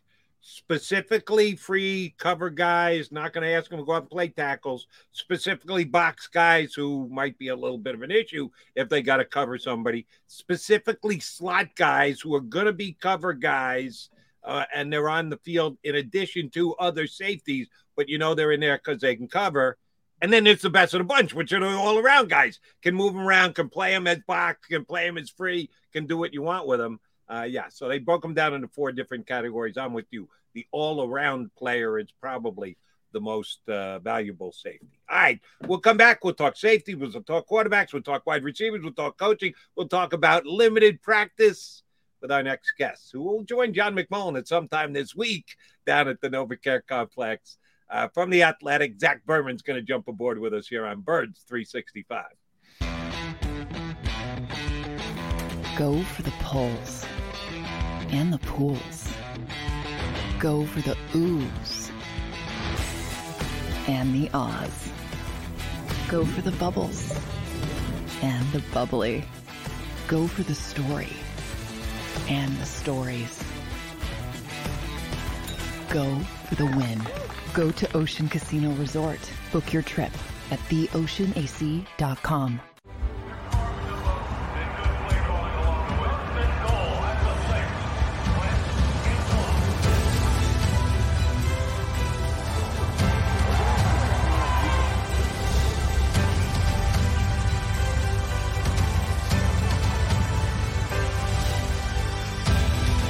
On the field of life, First Trust Bank is there for you. 7 on 3. 1, 2, 3. Because Philadelphia dreams deserve a Philadelphia bank. At Stateside Vodka, every new customer gets the world's best rocks glass, free. You're telling me that bottle is cut in half? You could say that.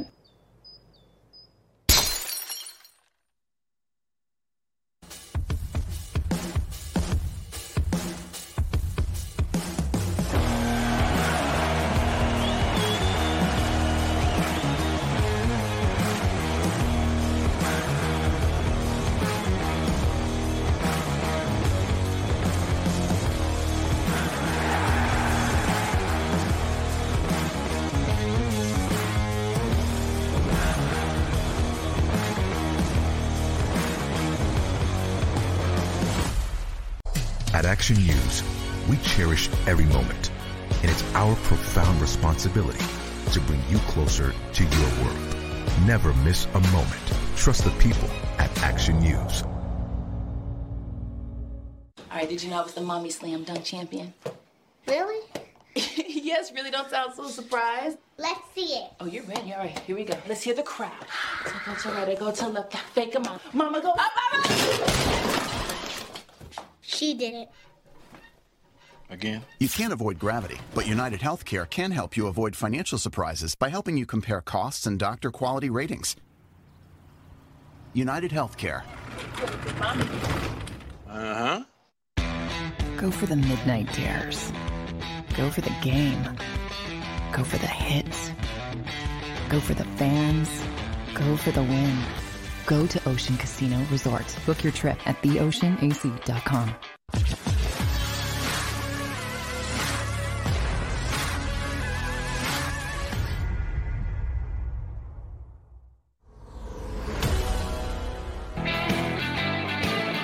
You got your Mac and Mac guys, John McMullen and Jody McDonald, joined by one of the best.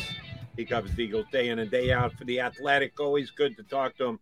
And he's got a collared shirt on. No tie, but a collared shirt. We appreciate that. Well-dressed Zach Berman joins us here on Birds 365. How's your summer going, ZB? Hey, it's going great with the heavy hitters this morning, so had to get dressed up, right? Happy to be on. Yeah, I appreciate it, Zach. A big week for the Eagles, at least, and obviously before the lull, we get the OTAs. We talked about it a little bit with you, the scale back and the OTA work, and this year even more when you think about team drills, no team drills, it's 7-on-7s, according to Nick Sirianni. Just sort of thought process with the organization as a whole, because I think it's more than Nick. Sort of this cost-benefit analysis, the staying as healthy as possible while also preparing.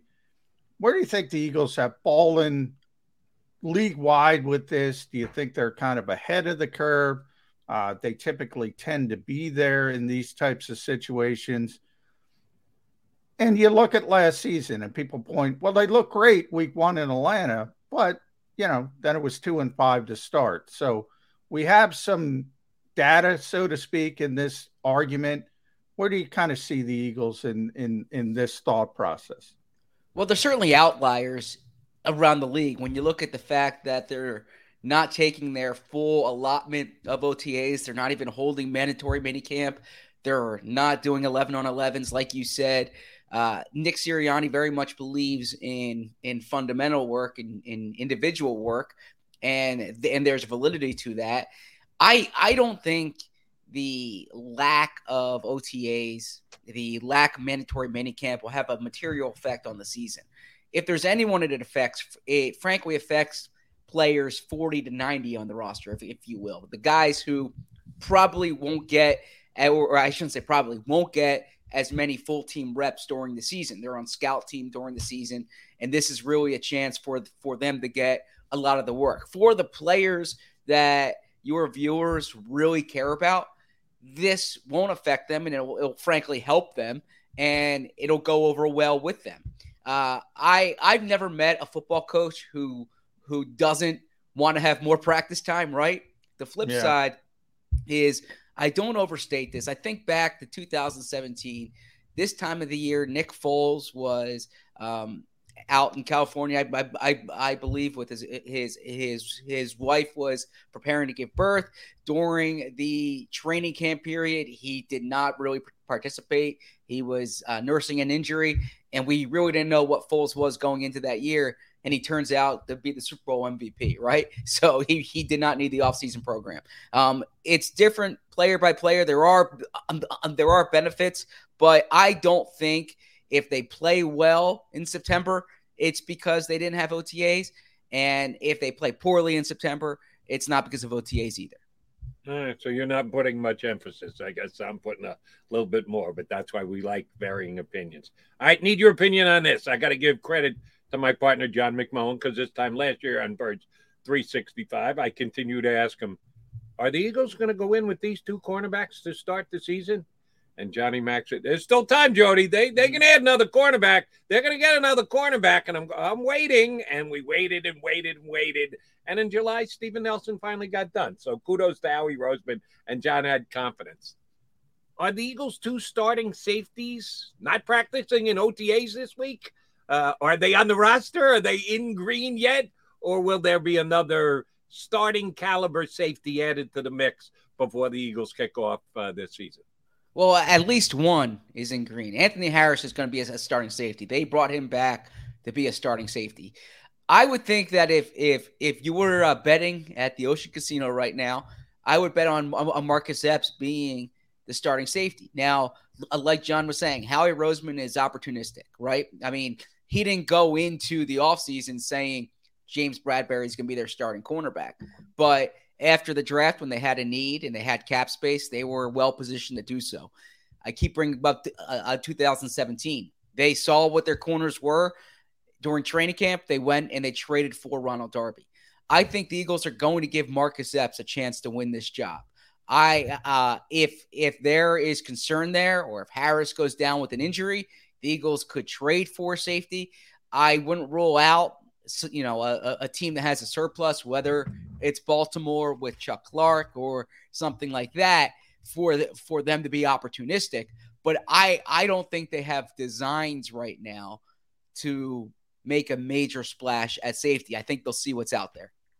Yeah, and it's interesting because I kind of compare it to the cornerback situation, and I want to get your thoughts on this, Zach, because every time a microphone showed up, the Eagles were really high on Zach McPherson and Tay Gowan and Kerry Vincent Jr., and all of a sudden, James Bradbury becomes available. He becomes an Eagle. People forget Jimmy Moreland is here as well. They picked him up off waivers. So obviously, it's that old adage of don't listen to what they say, watch what they do.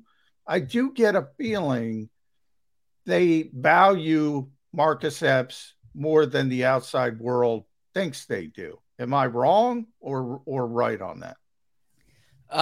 No, you are correct. They think Marcus Epps in this system has more value than probably the outside world does. Now, I will say this, going into the offseason, I think they viewed upgrading at safety more of a priority than upgrading at cornerback. I do think they were genuine in what they were saying about those second-year corners. The James Bradbury thing, that was them being opportunistic, like I said.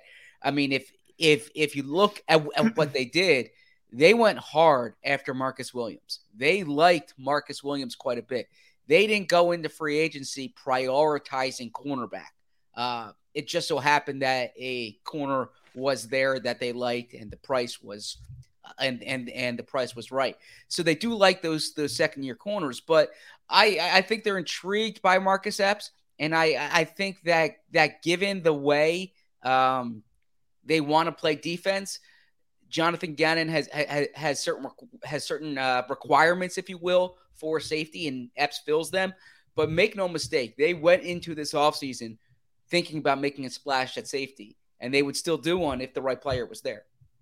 All right, Zach, we discussed this in hour number 1. I need your point of view on this one, and I'll frame it a little bit differently than I did in hour 1.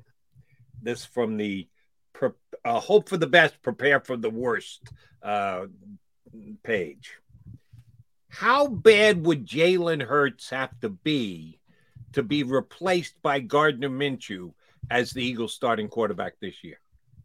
It would have to be disastrous for that to happen, right? Like the season would have to be in peril. Jalen Hurts has a very, very long leash on this job. It would really surprise me if he is replaced for performance reasons at any point this season. I think they are committed to giving Jalen Hurts a chance to win this job. And it would have to be so obvious, not just to all of us, but to them, for them to make a move. Yeah, it would have to be Carson-like when Jalen took over. It would have to be that level of performance before they would even think about. And hey, go back to last year, Zach, when Jalen gets hurt against the Giants. And Gardner shows up against the Jets, and everybody says it's the Jets, but he played really, really well in that game. Mm-hmm. And he knocked on Nick Sirianni's door and said, hey, what do I got to do to be the starter of this team? And Nick basically said, no, it's not an option. Jalen Hurts is our starter. So I'm with you. There's no way he's losing this job from a performance standpoint. But I do look long-term. And I do think people don't understand how quickly the decision is coming long-term, because when $2 million a year turns into $30+ million a year, that to me is the real decision. The Eagles to me are fine with paying Jalen Hurts for the level that he played at last season, which was pretty good. Pro Bowl alternate, made the playoffs. But for $30+ million, that's where they want the Russell Wilson or Deshaun Watson or that type of talented player. If you're going to get into that range of the salary, does that decision have to be made after this season? Because he's got 1 year left on his contract still. But despite the work ethic, despite the fact that Jalen Hurts has never been a diva, he's going to have people in his ear if he plays well again. He's got an agent. He's going to say, you deserve this. Look at what so-and-so's making. The Eagles have to make that decision after this season because of the finances more than anything else.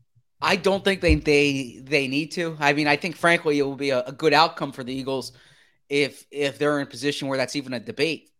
But no, I mean, given the fact that there's a franchise tag available to them, they don't need to make that decision. They can kick the can down the road one more year. Now, I don't think you want to be in a situation where your quarterback is playing on the tag year in, year out for a year, for 2 years, like Washington had with Kirk Cousins a few years ago, right? Yeah. So I think the possibility of the tag, the low cost of his salary, they're not forced to make that decision going into year 4 unless he forces the issue. That said, I think more of the question is whether they view next year as a chance to act. If they seek an upgrade, or if they commit to him again. If they commit to him again, I think that is that's fairly telling that he's someone they truly believe they can build around, because with the assets they have next year, they're going to have the opportunity again. If they want to draft a quarterback, if they want to trade for a quarterback, they're going to have the chance to do that. And you don't have that chance every year. I have to start this question with the prerequisite assuming health qualifier. Assuming everyone being healthy, which with some of these guys that may be a bit of a stretch, but assuming everyone's healthy, if you've got 4 or 5 guys, I think 5 would be the max you could do, who would be potential starting right guards for the Philadelphia Eagles. Give us the percentage of who's the opening day starter. And oh, by the way, the Eagles have not been a kind of team that has used guys to jump in for a couple of plays like you rotate on the defensive line. They don't rotate on the offensive line. Guys stay healthy. They stay in for the entire year. Turn back the clock to 2017 when they kept the guys together on the field for the entire season and went ahead and won a Super Bowl. Put those guys who are potentially, I don't really think it's a competition. I'm a big Isaac fan. But those who do believe there will be a competition at right guard, run him down for his percentage-wise as who's going to start for the Eagles. I would say Isaac Seumalo at 60%, Jack Driscoll at 35%, Cam Jurgens at 5%. Wow. All right. I think it's Isaac's job to lose. I think Jack Driscoll, they're very intrigued by, and you can make the argument that he's the better option, both short-term and long-term. But I think they also see value in Driscoll as a versatile sixth lineman, and he would really need to force the issue. He would need to be better than Isaac this summer to be the starter. I think given the experience Isaac has, given the respect that he has in that room, he'll have the chance to win that job. It would really surprise me if it's Cam Jurgens, right? Like I don't think it's going to be Cam Jurgens, but I think they're going to prepare him because he could have a game day role that if there's an injury, he could slide over. So I think they'll prepare him for that. Other than the competition's really between Seumalo and Driscoll. I think Sua Opeta is more of a left guard at this point. And so I would think either Isaac or Jack for that spot. And I would make Isaac the heavy favorite. If Driscoll was to win the job, Zach, similar to last year when it was Andre Dillard versus Jordan Mailata, and they went back and forth each day, and it became pretty clear that Jordan was lapping Andre, then he got injured, and the rest is history. If Jack just goes in there and seizes the job, not necessarily that Isaac played that poorly, it's just that Jack Driscoll plays that well. A lot of people said because of Isaac's salary, he can't be a backup. Does his versatility, though, play into that? Because this is a guy who can play everywhere. Yeah. He played right tackle as a rookie. He can play center. Stout would say that's maybe his best position long-term when he first started. Obviously, he's played left guard. He can play every position on the offensive line. Does that help him? Absolutely. And that's a good point. And frankly, John, behind the scenes, there was a point, trying to get my years right here, either 2016 or 2017, when the Eagles kind of thought that Isaac's best long-term, his future would be as that versatile sixth guy who can step in at any point in a game and play multiple spots. There was a thought that's the best way to use him. In particular, in 2017, when he lost that job to Wisniewski, right? Wisniewski, yeah. So no, I don't think his contract at this point in the year is prohibitive for him to be a backup. I mean, certainly, I don't think there would be an extension, after this year if he's the backup. But if he's your sixth guy, that's fine. And I think they would. I think they would frankly welcome that. When you look at the history of injuries on the offensive line, it's good to have someone who's that versatile. I still think he gets the chance to start. I'll give you another offensive line hypothetical. Isaac wins the right guard position, which is what I believe is going to happen. So Driscoll is a key backup. Week 2, Lane Johnson goes down. Do they just plug Driscoll in, or do they think about doing what they did at times last year, flipping Mailata over to the right side and plugging Andre Dillard in at left? Which scenario is more likely? That's a really good question, Jody. I would think Driscoll at right tackle in that spot. You paid Jordan. Now you paid Jordan last year too, but I think he should be settled in on the left side. Andre Dillard, he's still somebody who, if there's an injury somewhere else in training camp, Andre Dillard would be a valuable trade piece. He's in the last year of his deal. Now the complication is the Eagles really don't have a backup left tackle if they traded Andre Dillard. You're probably looking then at LaRaven Clark as your option. So you're counting on Jordan to stay healthy. And I know last year, for instance, around the trade deadline, the Eagles really valued having quality depth on the offensive line, maybe more so than that draft pick. But with a full training camp, maybe to develop a backup left tackle or to see what you have there, I think it's probably more likely that the Eagles could use Dillard as a trade chip than move Jordan Mailata to right tackle just to get by for a week or 2 or 3. It is June 1st, Zach, and you're well versed on all the intricacies, and there are a lot of them when it comes to the NFL calendar. This is a somewhat of a big day, not as big as it once was, but already the Eagles get a little more salary cap relief with Fletcher Cox when they reworked his deal, Brandon Brooks' retirement, a few other things. But how big is that day? Does this make things easier to maybe make some of those moves you're talking about, whether it's guys leaving, Andre Dillard, Jalen Reagor potentially on the trade market, or guys coming back? A lot of people, we talked about safety, a lot of pie in the sky hopes for a Jesse Bates or somebody of that nature. The Eagles wouldn't have had the room on May 31st for Jessie Bates. Now they have the room, because if you trade, and correct me if I'm wrong, he's got to sign his franchise tender.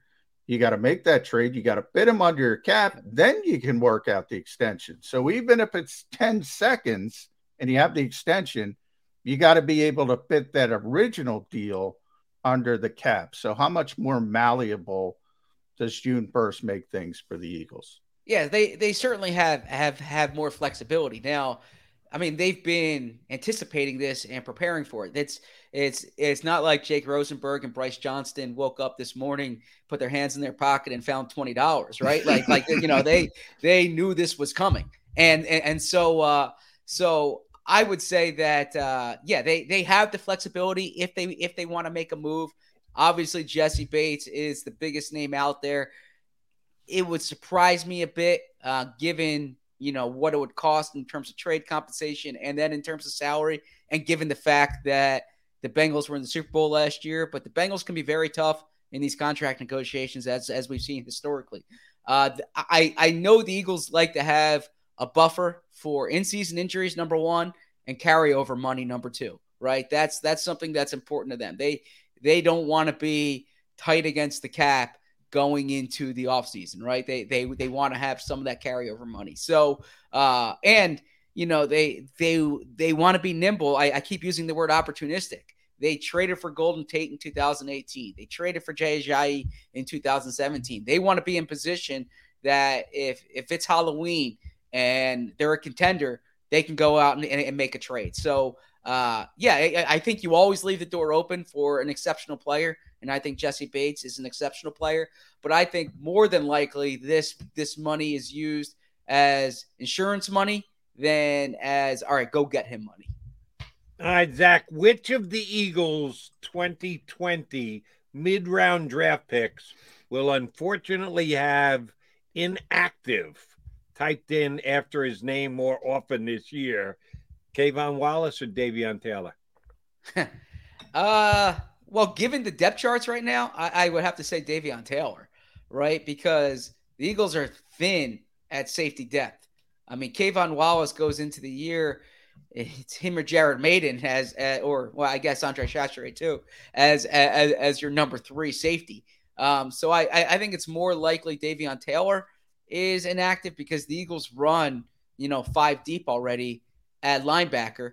And Sean Bradley's certainly going to be up for special teams. Now, they like Davion Taylor for special teams, and Michael Clay's been using more linebackers on special teams. So I'm thinking out loud here, but of the two, I'd probably say Davion Taylor because of the linebacker depth relative to the safety depth. All right, Zach, hopefully we're going to get to see some 7-on-7s later this week. So what are you most intrigued by? How Nick Sirianni's going to work in the receivers in that third, sort of Quez Watkins, Zach Pascal, how much opportunity is Jalen Reagor going to get versus how Jonathan Gannon's going to handle things on the back end. Specifically for me, who's going to be those coverage linebackers? Is it going to be, because we all have this mentality of TJ Edwards, who I think is the most underrated player on this football team. I really do. But he can't run, right? He can't cover. The Eagles went out and they signed Kaiser White. They drafted Nakobe Dean. How do you think linebacker shakes out? More, not in a traditional 4-3, but more in a nickel or a dime situation? Well, it depends who the matchup is, right? And I think it's, every week you're going to be talking about this being a matchup defense. I think Jonathan Gannon is going to want a defense that's flexible to the opponent. So there are going to be weeks when it's going to be maybe a heavier TJ Edwards week. There are going to be weeks when you want Kaiser White and Nakobe Dean on the field. I don't think it's going to be. I don't think they have a Darius Leonard in that linebacker group right now. You hope Nakobe Dean can become that player, right? But I think what they're going to have is more flexibility there. And I don't think we'll get any answers in the 7-on-7 period. I think more telling will be what happens at corner what happens at receiver and how Jalen Hurts plays. I want to see the different combinations that they have in the secondary, right? I mean, I want to see when they have, let's say they're playing dime. Who's that fourth corner? There are different combinations like that intrigue me. The linebacker competition is fascinating, but I think we'll get more of those answers come training camp than during OTAs. All right, Zach, last one from me.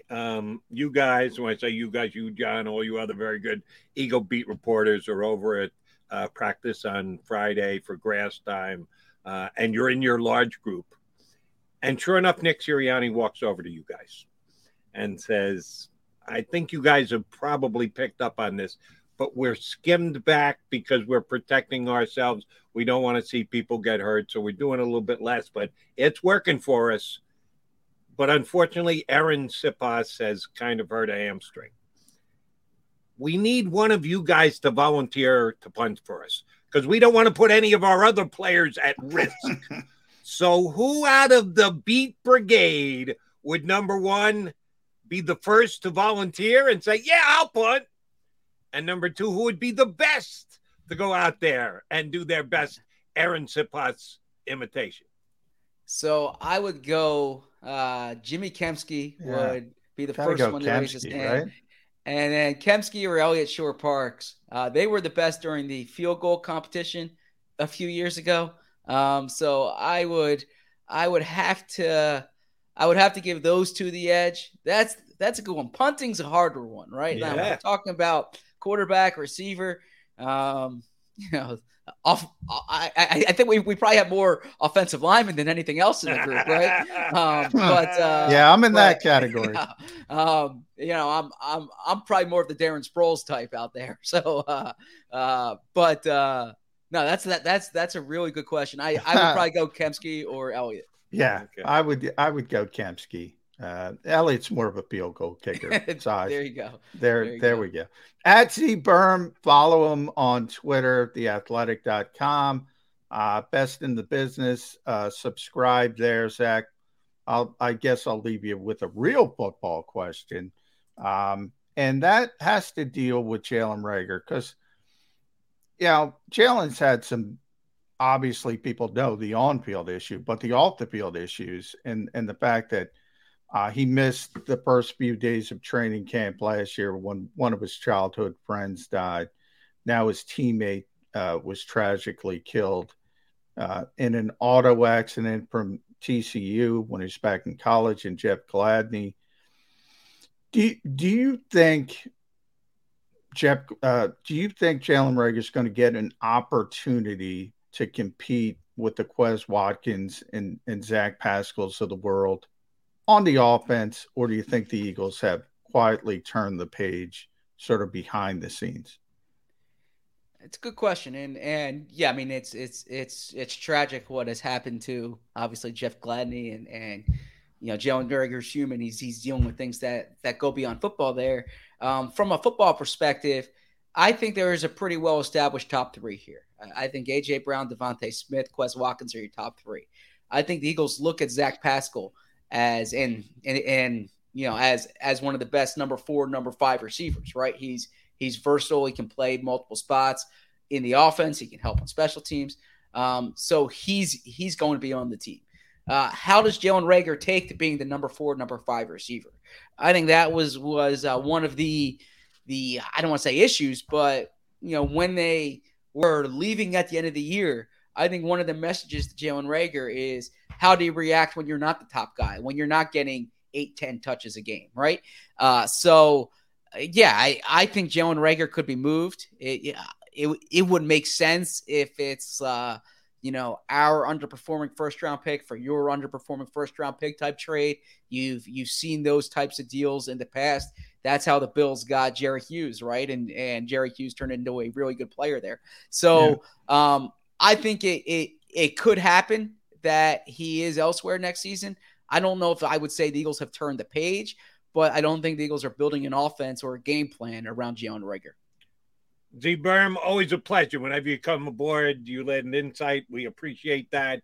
if you do get called upon to punt for the Eagles during practice, I expect you to step up and compete. Hey, it's competition. You want to win over Sirianni, go out there and compete against Kempsey. I would tell Nick that if you're calling on me to punt, go for it on 4th down. Which he doesn't have a problem doing anyway. Zach, good stuff. Appreciate it, buddy. We'll get you back up in a couple of weeks. You got it.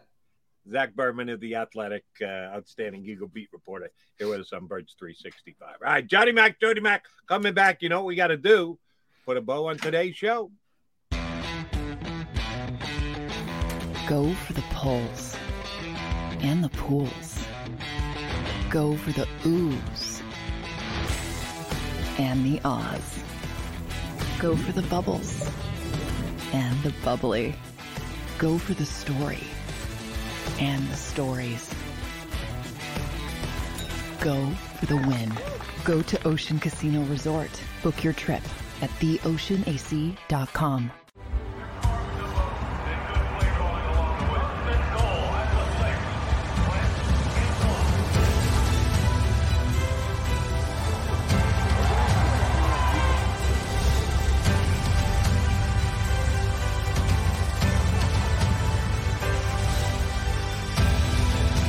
Field of life, First Trust Bank is there for you. Champions on 3. 1, 2, 3. Because Philadelphia dreams deserve a Philadelphia bank. At Stateside Vodka, every new customer gets the world's best rocks glass, free. You're telling me that bottle is cut in half? You could say that.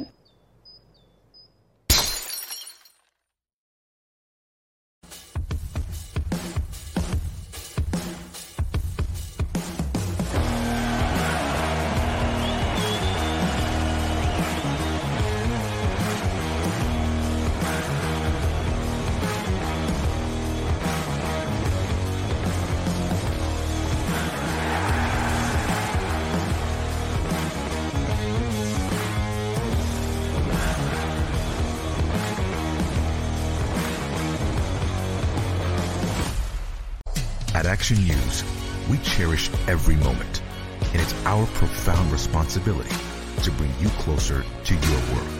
Never miss a moment. Trust the people at Action News. All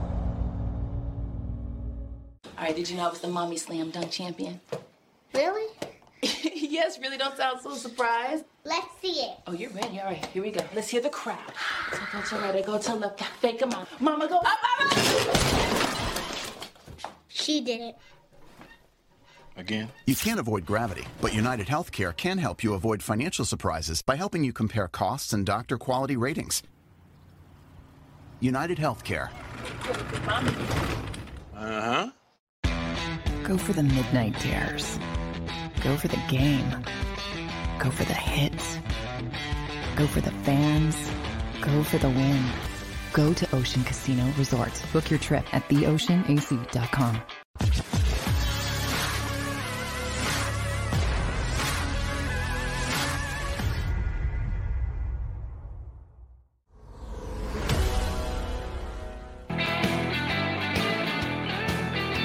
John McMullen and Jody McDonald here with you on Birds 365. All right, I asked you this yesterday at the same exact time, John McMullen, so I need to ask you again.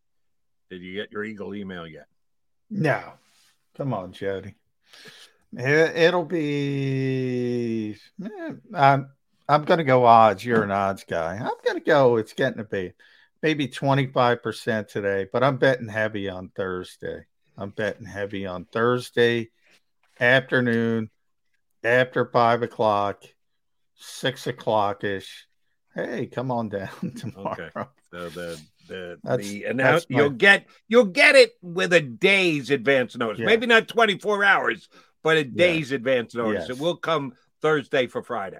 That's my bet. I'm betting heavily on that. Just as I'll bet heavily, I got to get this in on jacobsports.com. Our one-stop shop for all things Jacob Sports. So Birds 365, the National Football Show, Sports Take with D. Gunn, Rob Ellis, Barrett Brooks. Got all my writing there. Dama's going to be there in the regular season. jacobsports.com. which I went to today and saw that you were talking about ramping up the passing game in 7-on-7s. Yeah. Come on, that's all you can do, right? You can't defend the run in 7-on-7s, Jody. Is there any chance that at any point prior to the start of this upcoming 2022 season that the NFL changes their rules and decides to go 7-on-7 rather than 11-on-11? I think it's coming. I think it's coming down the road. They like scoring, and the NFL is always making rule changes to advance scoring. Safety above all else. Remember, how do you make the game of professional football safe? Well, you turn it into flag football. Yeah, and 7-on-7 is one way that you could go about doing that. All right, partner. Let's try this thing again tomorrow. Who we got locked in array tomorrow? I know we got at least one guest. We got a 9:20 guest. I don't have my calendar in front of me. Neither do I. Shame on me. I should know. I think Clark Judge. Clark Judge is joining us tomorrow. Thank you very much. You got a better memory than me. Clark is one of our favorite national guys, a Hall of Fame voter, works for Talk of Fame. Every once in a while, we like to get a national guy on. Today, we had two very good Eagles-specific guys. Tomorrow, we'll put a national guy in the mix with Clark Judge joining us at about 9:20 tomorrow. Partner, good show today. Brother, I say we do this again tomorrow. You in? Let's do it. JacobSports.com. Like, share, subscribe on the YouTube channel. I'm getting it all in, Jody.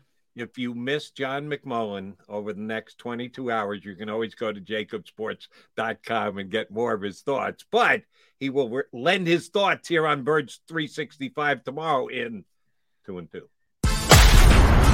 You've been listening to Birds 365, the destination for the passionate Eagles football fan who bleeds green. If it's Eagles football, we're talking about it. Debate, inside the locker room, and guests that are some of the greatest football minds from around the region. We hope you enjoyed the show. We know we had a blast. Make sure to like, comment, and subscribe, and we'll be back soon. But in the meantime, hook up with us on social media at Jacob Sports. See you next time on Birds 365. For the ones who work hard to ensure their crew can always go the extra mile, and the ones who get in early so everyone can go home on time, there's Grainger, offering professional-grade supplies backed by product experts so you can quickly and easily find what you need.